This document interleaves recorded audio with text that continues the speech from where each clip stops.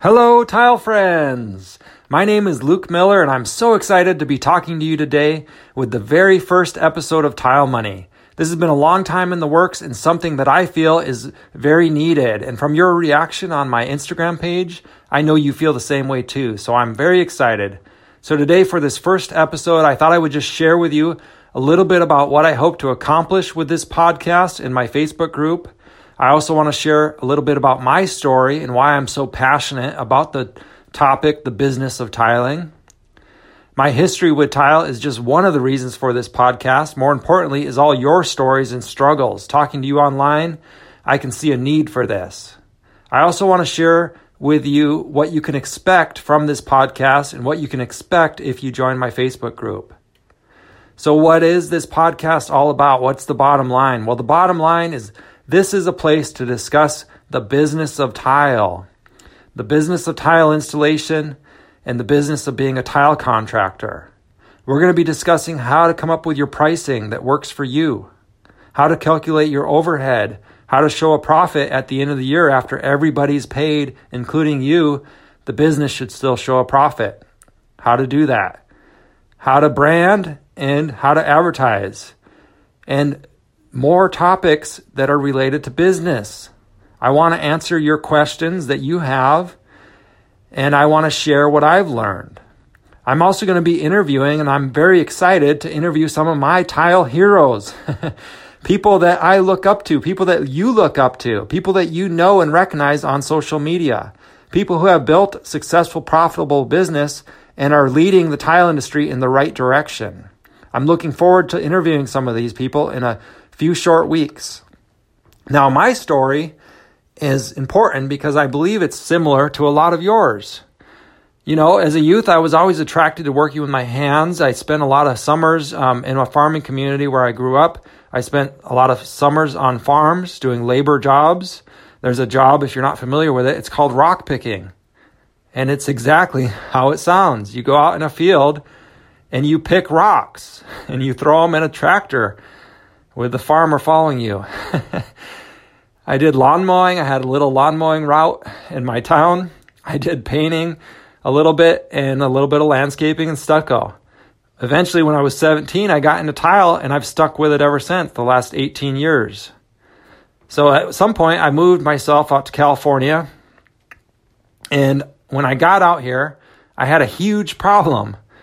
You see, out here in California, their minimum wage is very similar to what I was making with only 1 or 2 years experience in the tile industry. When I say minimum wage, I don't mean the minimum wage. I mean the average wage you're going to make working for somebody, working for a tile contractor business. So I did the next logical thing I could think of and went out and got my contractor's license.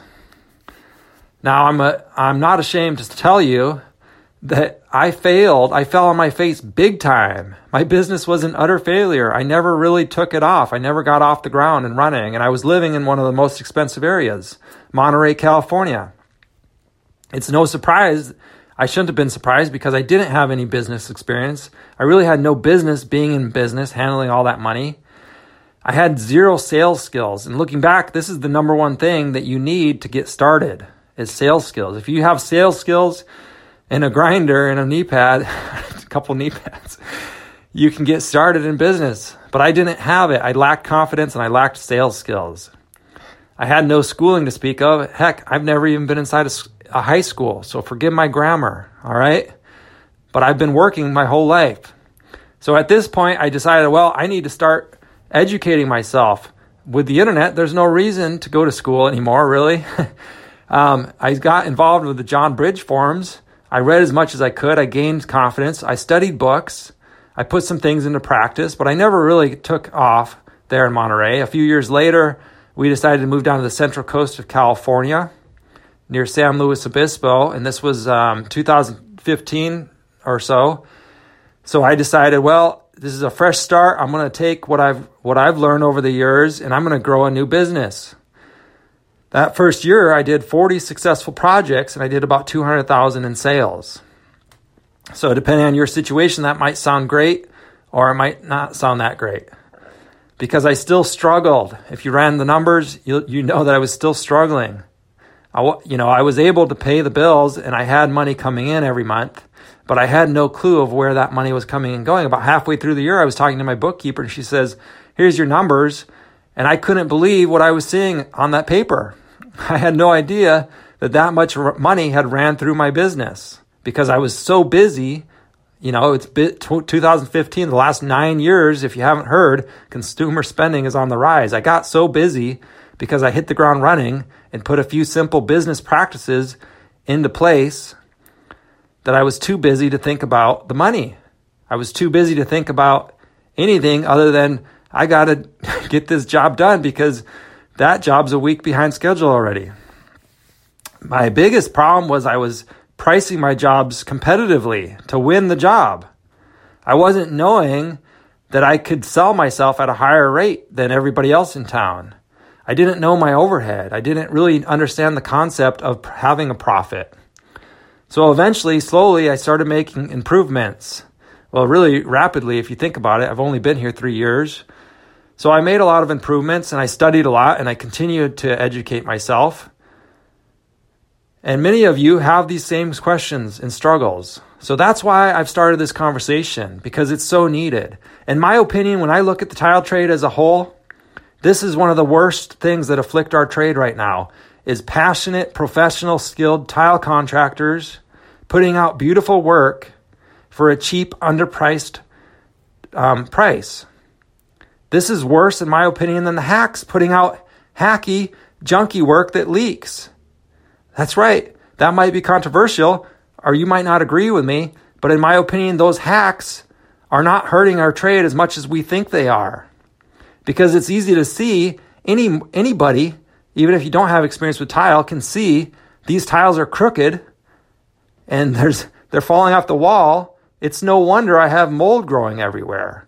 They can put 2 and 2 together, but when a professional tile contractor like yourself installs a beautiful, professional, beautiful, skilled tile shower that's going to last for 20, 30 years, and that customer is having a conversation with their neighbor, and their neighbor is looking and looking at their shower and saying, "I want one like this, but I can't afford it." Your customer gives a chuckle and says, "Well, actually, you need to call this guy. You'd be surprised. You could afford it. I spent more on the plumber and the Hansgrohe fixture than I did on his labor to install this shower, and he was here for 7 days." This is not an exaggeration.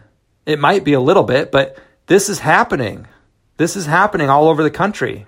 We're underpricing our work. We lack sales skills to price it right. Okay? Now, these are the kind of topics you can expect from me, from this podcast and my Facebook group. The Facebook group is a safe place to discuss all this business talk, all this business education. I'm not going to allow talk about your materials versus my materials. I'm not going to talk about my materials. I'm not going to talk about my methods. The only acceptable place would be if I tell you, "Hey, I use this and save some money, and or I was able to upsell my client by using this product, and I'm able to show a profit because of it."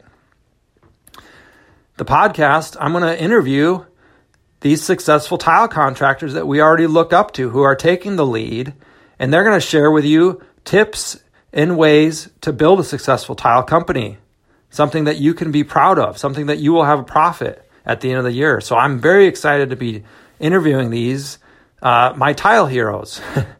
So my ask from you is to please join this conversation. I want to create a safe community on Facebook. Like I said, please join it if you're on Facebook and share your knowledge. If you have questions, share the conversation. Add to it by asking those questions.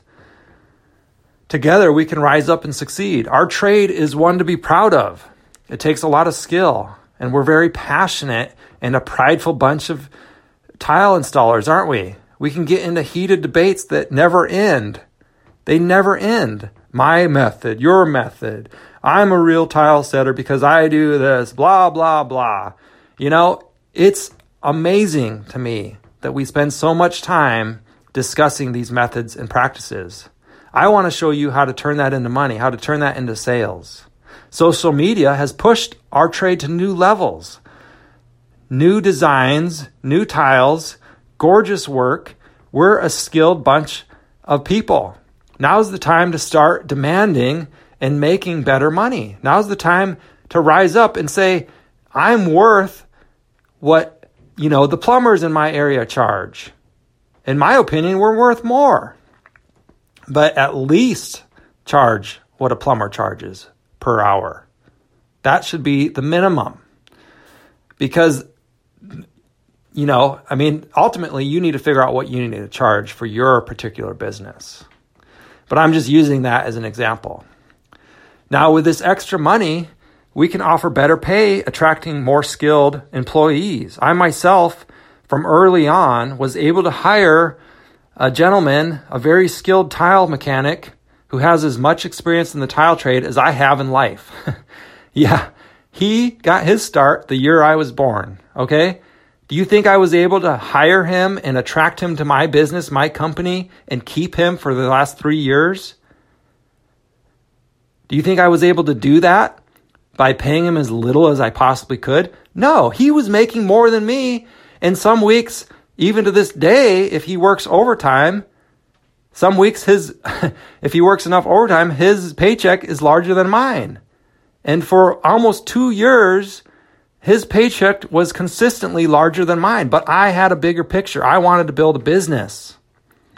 Okay, that's how I did it. I had to pay more to attract him. I deserve a profit. You deserve a profit. These are the topics we're going to talk about. So if you like what you've heard, please subscribe to this podcast and leave a review. Please join my Facebook group if you're on Facebook and add to the discussion, add positive, upbuilding things, even questions. Any questions you have, I'm going to work hard to answer for you. So we can contribute and we can continue to take this to the next level professionally. So I hope you have a profitable week. I hope you've enjoyed this. Take care.